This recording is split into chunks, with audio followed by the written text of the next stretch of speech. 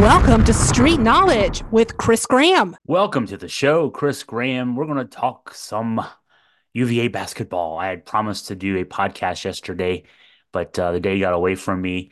And today, Thursday, as I'm recording, we're going to talk about the UVA UNC matchup. And then I'll go into a couple of columns that I wrote in the last couple of days, when there's a lot of days in between games. And we have another one of those coming up. I think it's after the Duke game. The Duke game is a Saturday game, and then Virginia gets one more midweek break, and we won't play again until the next Saturday, the season finale, regular season finale, home finale with Georgia Tech. So in these weeks, I get to be creative, and it's a lot of fun.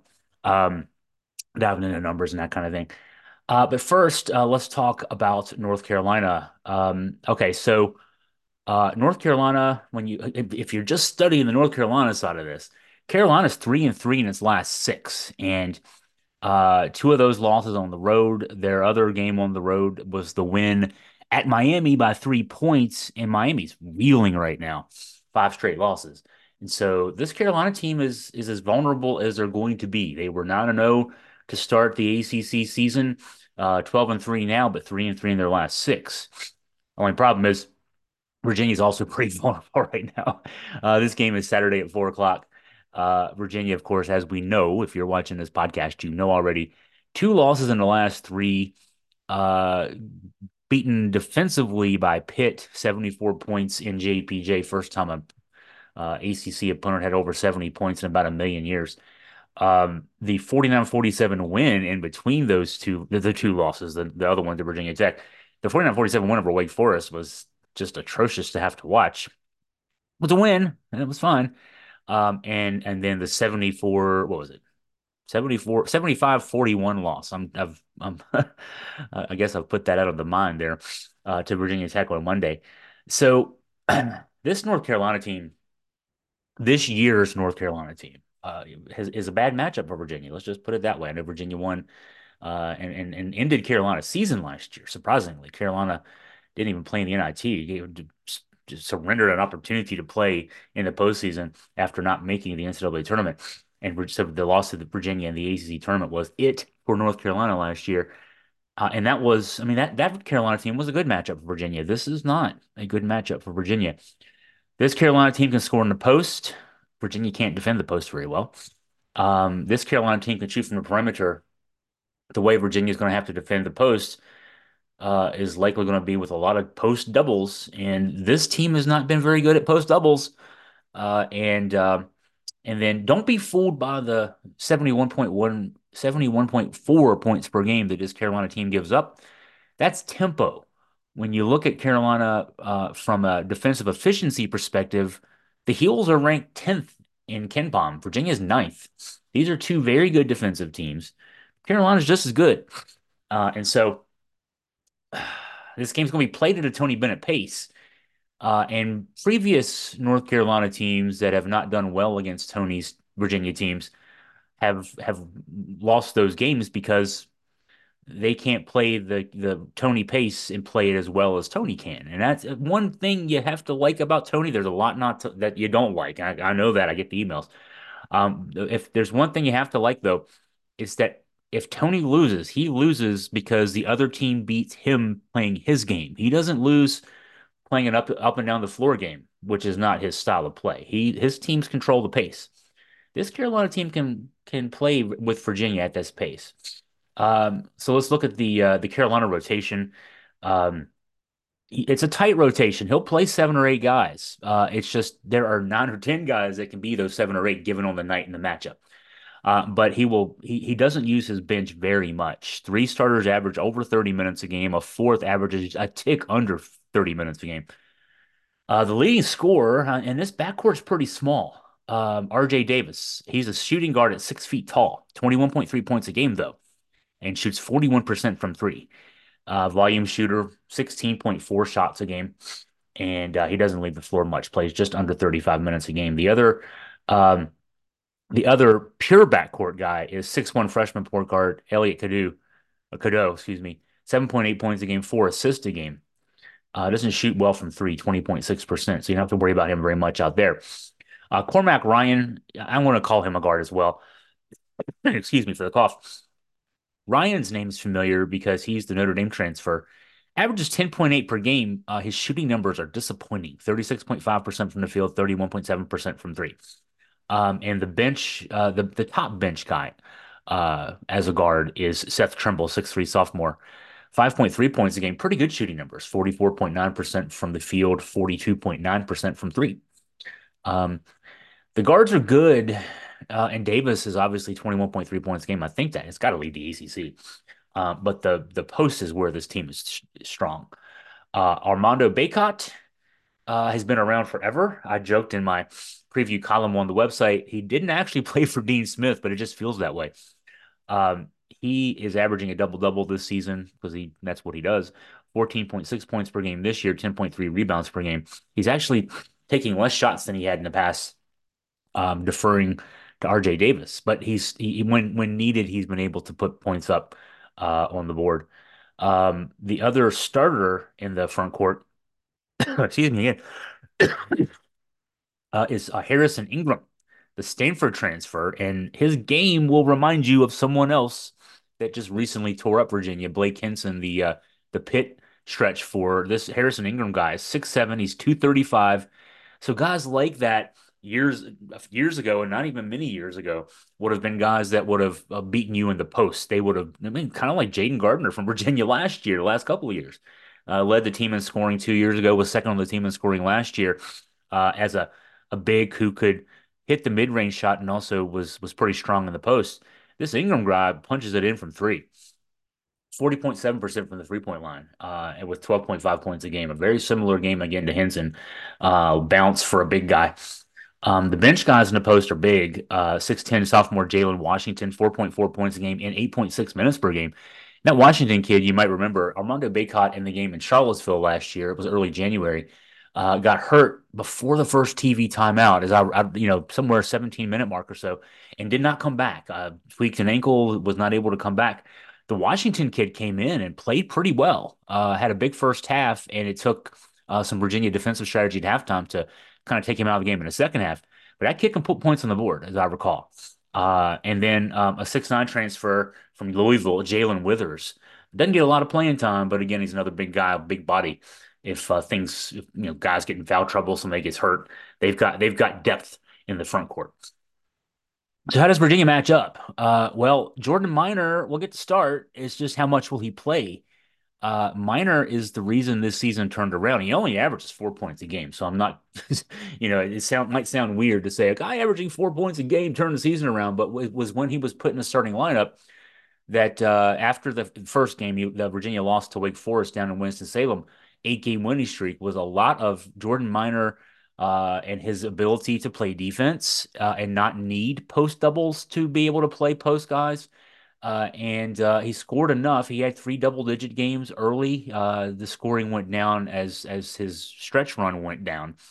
And of late, his minutes have gone back down. He's averaging just 13 minutes a game in the last four.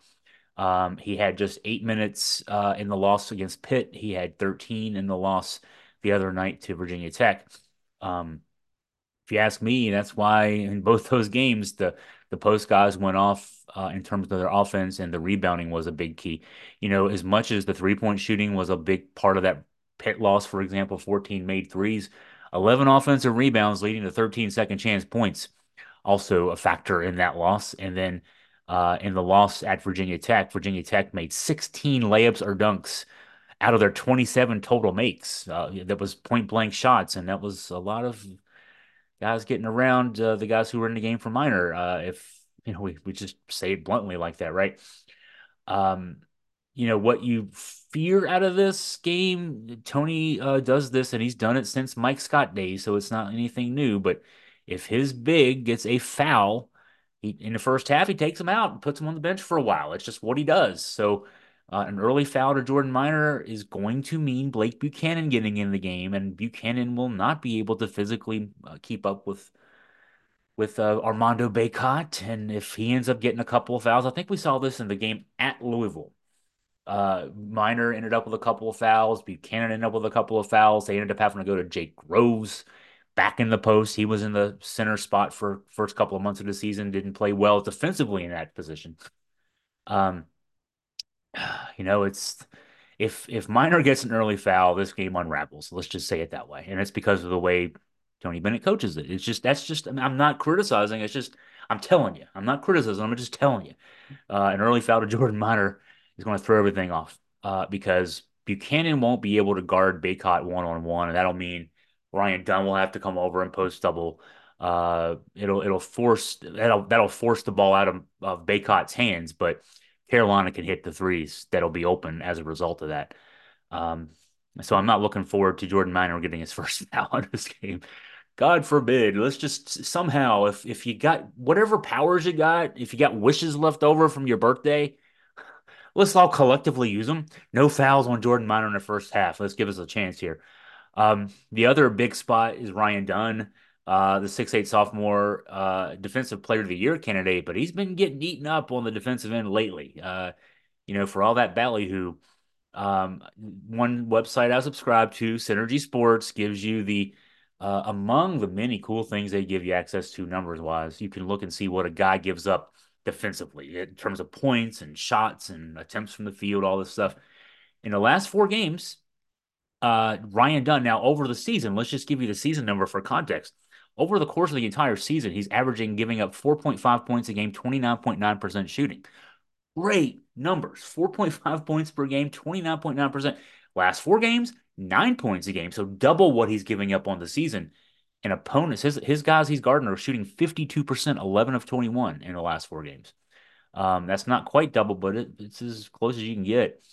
And he'll be guarding this Ingram kid, the guy who can shoot the threes. And so challenge is out there for our guy Ryan Dunn. I like Reese Beekman defensively on Davis. No one. I mean, Beekman is the real deal defensively, and he consistently is the guy. I've got him his opponents in the last 4 games. I did the same numbers that I did for Dunn. Beekman's given up 7 points a game, which he gives up 5.7 a game on the season. He guards the point guards. Point guards have the ball in their hands more, and they use the ball more as a result. Everything else. I think his season number is 34.3% shooting. He's holding guys to 13 of 38 in the last 4 games, which is under 33%. Consistently consistently good defensive guy. And it's not like he's going to stop Davis. Davis is going to keep shooting the ball no matter what. He'll make some baskets because he keeps shooting the ball no matter what. But just make it harder, and he will. Beekman will make it harder on Davis to make shots. Force some turnovers. That'll be part of what Beekman does. As much as I just laid out really significant issues on the defensive end, it's the biggest issue is going to be on the offensive end. And it's been this way all season. But, in the 8-game winning streak, Virginia was actually playing pretty good offense. But of late, the only guys meriting any attention are Beekman and Isaac McNeely. The other 3 spots have just been ghosts on offense. Andrew Rohde, I pointed this out. It's in a couple of columns this week, but it'll be worth pointing out, obviously, here on the pod. In his last 11 games, he's averaging 2.8 points a game, shooting 22.2% overall, and 27.6% from three. I mean, that's a guard. I mean, he was a guy who averaged 17 points a game last year. He's averaging 2.8 in his last 11. You get up to the front court, then the 2 centers, Minor and Buchanan. Both guys who've scored in double digits. Buchanan once this season. Minor, I've got him. I think in my head, I'm saying twice, maybe 3 times. 2 or 3 times. They've got the ability to put double digits up, but in their last 3 games, averaging 6.3 combined points per game on 33.3% shooting. And these are guys, Buchanan thinks he can shoot a mid-range jumper. He can't, but he thinks he can. He just hasn't been able to do so in games. Eventually, that'll translate, but he's not making them. And most of their shots are right around the rim. They're still shooting 33.3%, 8 of 24 in the last 3 games. So Rohde's not doing much. The centers aren't doing much. Let's go to Dunn. His last 7 games, he scored a total of 30 points. This is a kid who's going to be a first-round pick in the NBA draft if he comes out this year. He's averaging 4.3 points per game over a 7-game stretch. He's just 2 of 9 at the line in that stretch. A couple air balls. I mean, 0 of 2 from 3. Those were both air balls. 4.3 points per game from a guy who's giving up 9 on defense in that same stretch. 9 per game and 52% shooting. And then Jake Groves, who had that great stretch, a 4-game stretch from January 31st to February 10th, where he averaged 14.3 points, was 13 of 18 from 3. his last three games, that was a 4 game stretch now. The last 3 games, he's averaging 3 points per game, 3 of 9 shooting. So he's shooting the ball 3 times a game. In the previous 4 games, he'd averaged 9 shot attempts per game, and he just 1 of 5 from three. For Virginia to win this game, there's going to be so I told you to use all your wishes. Let's pile them up and use them all on defense so we can keep Jordan Minor out of foul trouble. You could probably need a couple of guys of those. What would that be? Four I mentioned, five I mentioned there. Rhodey, Minor, Buchanan, Dunn, and Groves. 5 guys. You're gonna need two of those guys to step up and score points and help out Beekman and McNeely. Um, one if one really goes off, and if both then Beekman and McNeely go off, but likely you're going to need some more weapons, and not just for this game, rest of the season. I mean, it's just what it is. This is the tough part right now. So, I mean, you can tell from my analysis there. I'm not I'm not very confident going into this game just because the matchup's not very good, and I just. This is a team that Virginia shouldn't match up, and I thought Virginia matched up pretty well with Virginia Tech, and that's what scares me. Virginia Tech wasn't playing good defense going into that game. They didn't get good games out of their guards, their two best players at guard, who score, their two leading scorers, Champadula and Hunter Couture, and still beat Virginia by 34 points. So um, this is a challenge, no doubt about it. Let me go into a column here that I wrote today. So I wrote the preview today, a couple of columns this week that are worth mentioning. I'll try to go through them quickly. Um, Virginia is soft. In fact, I should go into that Virginia is soft column first, because that sets up the one I wrote today. Um, the soft comment actually was made by the two guys who were made available to the media after the Virginia Tech game. Both Isaac McNeely and Dante Harris, independent of each other, talked about how they thought their team, themselves, and then their teammates played that game soft. They used the word soft. Excuse me. And I did some math. I mean, this was I wasn't at the game. I wasn't at the post game. So when I'm writing my observations column, I'm doing that as all that's going on.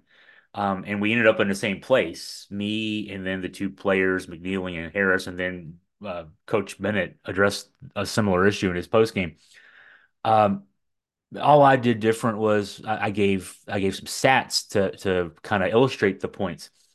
The first one was in Virginia's 20 wins. Obviously, this is a team that's 20-7.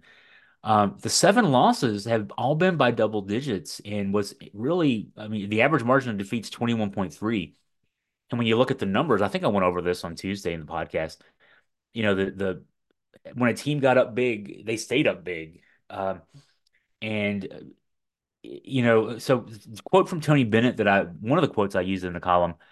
I'll try to read this word for word quote. They thoroughly outplayed us, and that's a tough way to go down. But when you look at it and you say, look, we were on a fine line, and if we're not right, separation can occur. That's happened to us this year a few times. You'd hope at this stage it wouldn't, but it did. And he's talking specifically about the Virginia Tech game, but he could be talking about any game that Virginia lost this season, those 7 losses. Um, when I went back to the play-by-plays for each of those 7 losses, this took some time, as you can guess. The first two actually showed Virginia making a comeback uh, from being down big early, but then running out of steam and then not making a second comeback. And that's the problem early in the season. Seemed like getting into too big of a hole. And then, I mean, it's just like anything else when you're in a hole. I mean, physically, and if you're physically in a big hole and you dig yourself almost to the top and you run out of energy, you're gonna fall back down in a hole. And that's what happens to this Virginia team. The Wisconsin game, Virginia was down 11 midway through the first half. It was a 10-point game at halftime. Actually got back to a 5-point deficit. Had a little bit of a run in the second half. And then just like that, the Badgers put it on ice, had an 11-0 run. Virginia went scoreless for a few possessions, and that game was over. Memphis, similarly, a 13-1 lead at the start of the game. First 4 minutes, 13-1. Virginia actually got it back to within one late in the first half, and it was still a 5-point game with 15:30 to go. But then Memphis went on a big run, and the game was over. Um, the other big losses, Notre Dame was up 13-0 in the first 4 minutes. I mean, here we go. Virginia never got closer than 8, so never made it a game after that 13-0 deficit. Never got closer than 8. Um, Virginia actually led NC State in what turned into a 16-point loss, and that was under the under eight timeout. And then NC State went on a 20-9 run to close that half out. Um, got a big run in the second half and took that one over. Wake in the game down in Winston-Salem led 12-4, 8 minutes into the game. Virginia came back, tied it. Um, it was a 6-point game in favor of Wake at the break. The Beeman Deacons scored the first 7 points in the second half. That game was over.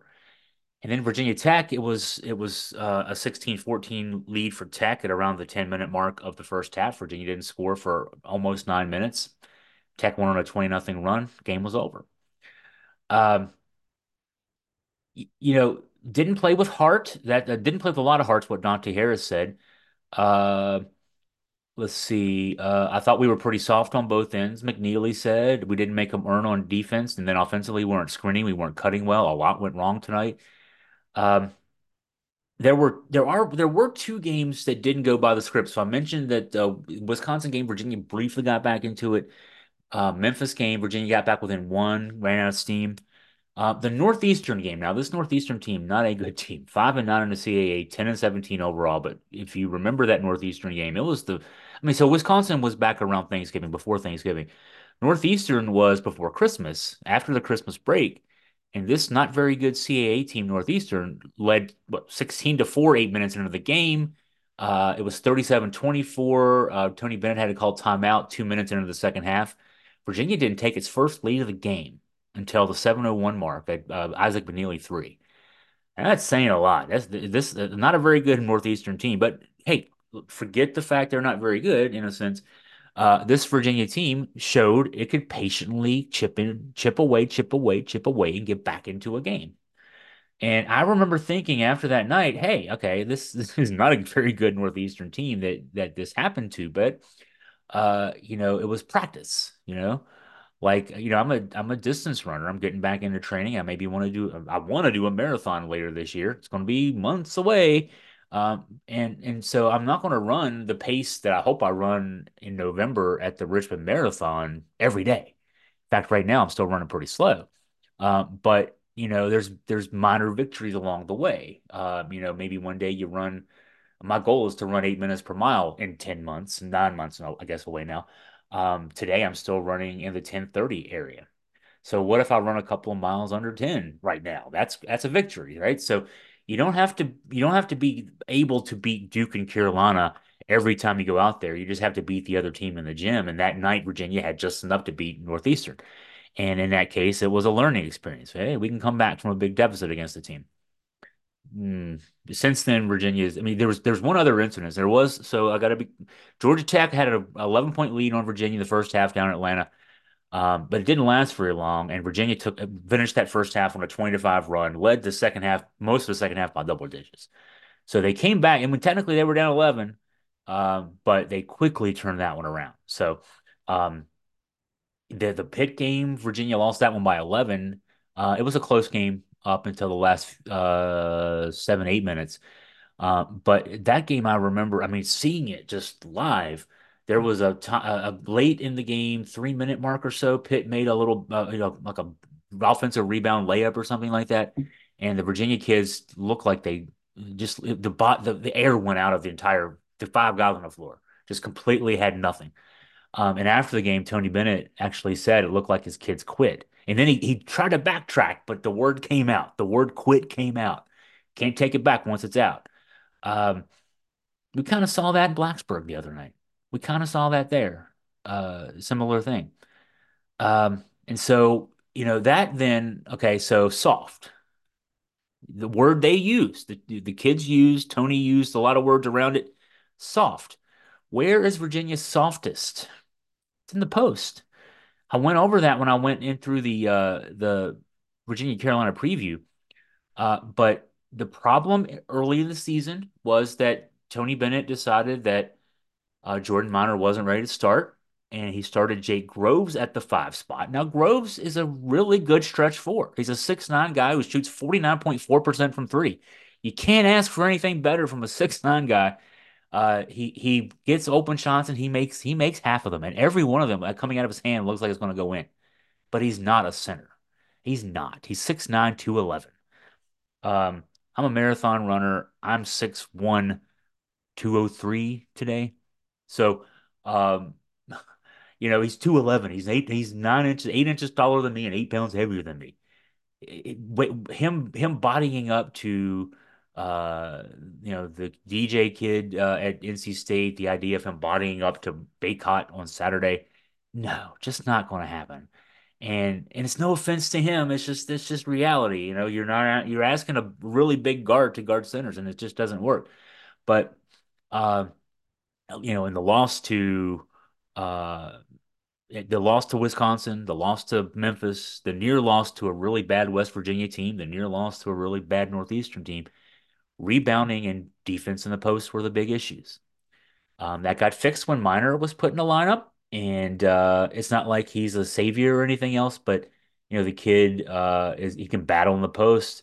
He can score when when he's in right position to do so. He can finish plays. And now so Virginia lost several games trying to play without a center. The last three games, I would argue, with Miner's minutes in decline again, they're trying to play without a center. I mean, I think there's a commonality there. They were 11-5. Let's just be fair, 11-4 before Miner went in the starting lineup. Uh, I'll argue that the last three games he's been out of the lineup more than he's been in the lineup. So there was an 11-4 stretch, an 8-1 stretch in which Miner played a lot, 1-2 since he's not been playing a lot again. This is two teams. This is a 12-6 team when Jordan Miner is either a bench player who gets garbage time minutes or just a bench guy who gets a few minutes, and they're 8-1 when he plays a lot. And it's not again because Miner is a savior or the best player in the history of college basketball, but it's because he can play defense and he can keep his guys off the boards. And so, um, if he's not going to play a lot, that means Blake Buchanan does. It means Jake Groves does. Uh, I get a lot of emails from folks about the guys who transferred out this year. Caden Shedrick, Isaac Trout, Francisco Cafaro. I'll say his name correctly, not the way we said it for most of the 4.5 years he was here, 5 years he was here, but for the most part. Shedrick is not doing the job at Texas. He's had a season pretty much like his last two at Virginia, where in November and December he was really good, and then lost his starting job by mid-January. He did that this year at Texas. He's now averaging 7.8 points a game, but his last let's see, what is it? Last 11 games, he's averaging 11.7 minutes per game, 3.9 points and 1.6 rebounds. Very ineffective. And it almost confirms everything it confirms everything we wrote last spring after word emerged that he was thinking about leaving. Um, and I don't want to kick a guy on his way out the door or after he's left the building, even though he had a lot of crybaby tears when he left here. Um, and he's a talented kid who just can't get it all together, unfortunately for him. Trout is barely getting any run at Creighton, averaging 10.5 minutes a game, and he's only gotten double digits in minutes twice since January 1st. And we're talking it's we're almost out of February now. So Trout he made a move, but it's not working out for him there. And Cafaro is Cafaro. He went down a level. So at least, Shedrick's at Texas. That's going to be an NCAA tournament team. Trout is going to be sitting on the bench for an NCAA tournament team at Creighton. Cafaro is down at Santa Clara, which is in the West Coast Conference. That's Gonzaga's conference. It's not a conference that has a lot of depth in terms of talent. And Cafaro is averaging 4.4 points and 4.0 rebounds. That's pretty much what he does. He did that at Virginia 1 year. That's just what he does. I point all this out to make the wider point that you know what we lost last year is not necessarily going to is not what wouldn't have necessarily been any better than what we already have this year, right? So, I mean, we lost three guys, got two guys in. Maybe just one more number would have been nice. Some deeper issues. Again, I went over this. It's all in the column. I'll link it on the website, Facebook page. Let's see where else. I don't know the YouTube description. It'll be in the podcast description. You can find it there. A lot of good stuff, I think.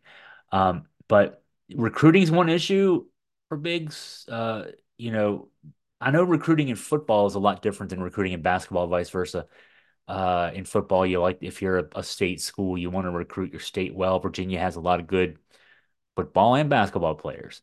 But in basketball, you got 13 scholarships. You just find the best players, and if they're in the state, great. If not, you just find them. But there've been two really good bigs in Virginia that have gone to good schools that we'd missed out on. Armando Bacot from Richmond would be one.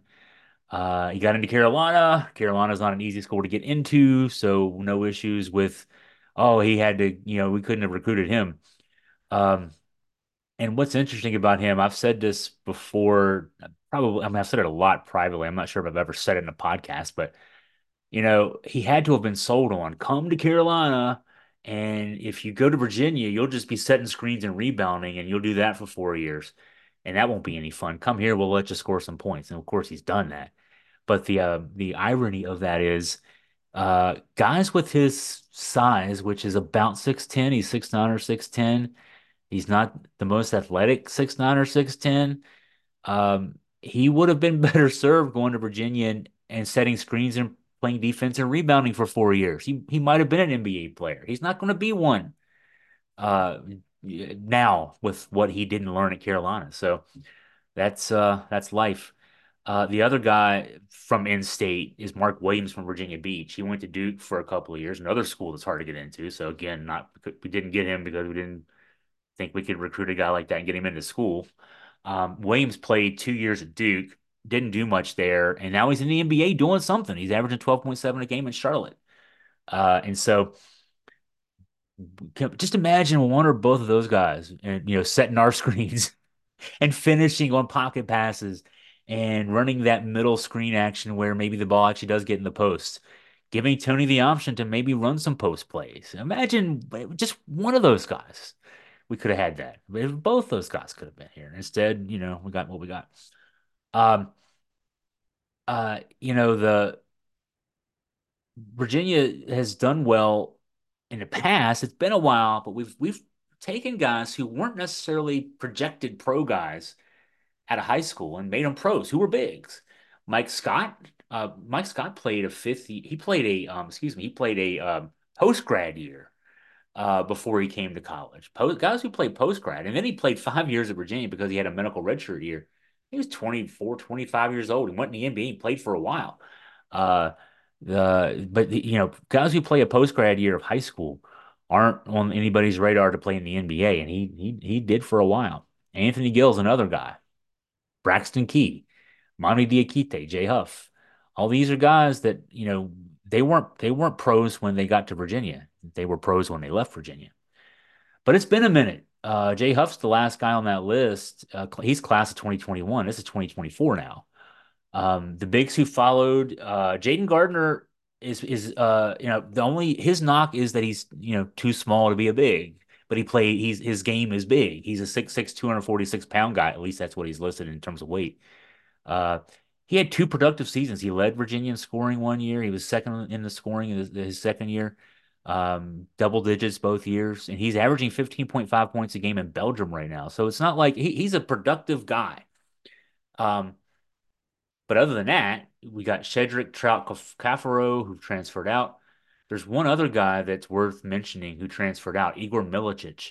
Milicic, a 6'10 guy, played at Virginia for one season, 2021, 2022, averaged 6.3 minutes a game. He went to Charlotte. Charlotte is where Ron Sanchez, who's back at Virginia on Tony's staff, was still the head coach when he played there for 1 year, when Milicic played there for 1 year.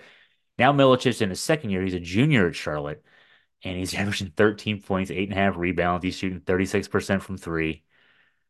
We could use that. That one. So everybody's still focused on Shedrick, especially, but maybe Trout. Milicic is the one who got away.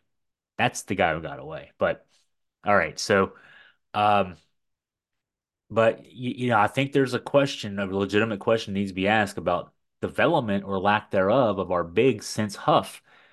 Gardner, you know, Gardner had his limitations. He's a 6'6", 246-pound guy. He could not, he was not very good in ACC and Power Five games around the rim. He had a little 12-foot jumper that was nice. He could make it a lot, but he could not score at the rim because he was too small to play in the post. Uh, you've got Shedrick, Trout, Cafaro have all left. Milicic left. They didn't develop while they were here. I mean, obviously, if they developed while they were here, they'd still be here. Um, and that's why Tony had to go out and find quick fixes. He got Ben Vanderplas last year, 1 year rental. This year's 1 year rentals are Minor and Groves. And I'll just say it: we all love Jason Williford, but he's the big man coach on the staff, and that position group has not done well the last 3 years. So where we are, and this will wrap up our podcast. Minor will get to start on Saturday. There's no doubt about that. He's got to. Um, he's the best option Tony's got to body up to Baycott in the post. And again, um, ask your friends to give us their wishes too. We need him to stay out of foul trouble. Um, uh, because what happens then if he gets foul trouble? The Louisville game that I mentioned earlier. I mean, all three of those guys, because Groves ended up with 2 fouls in the first half too. Uh, I'm making this suggestion. Anthony Robinson, 6'10" guy, came in, was a late add in the class of 2023 for Virginia in the recruiting class.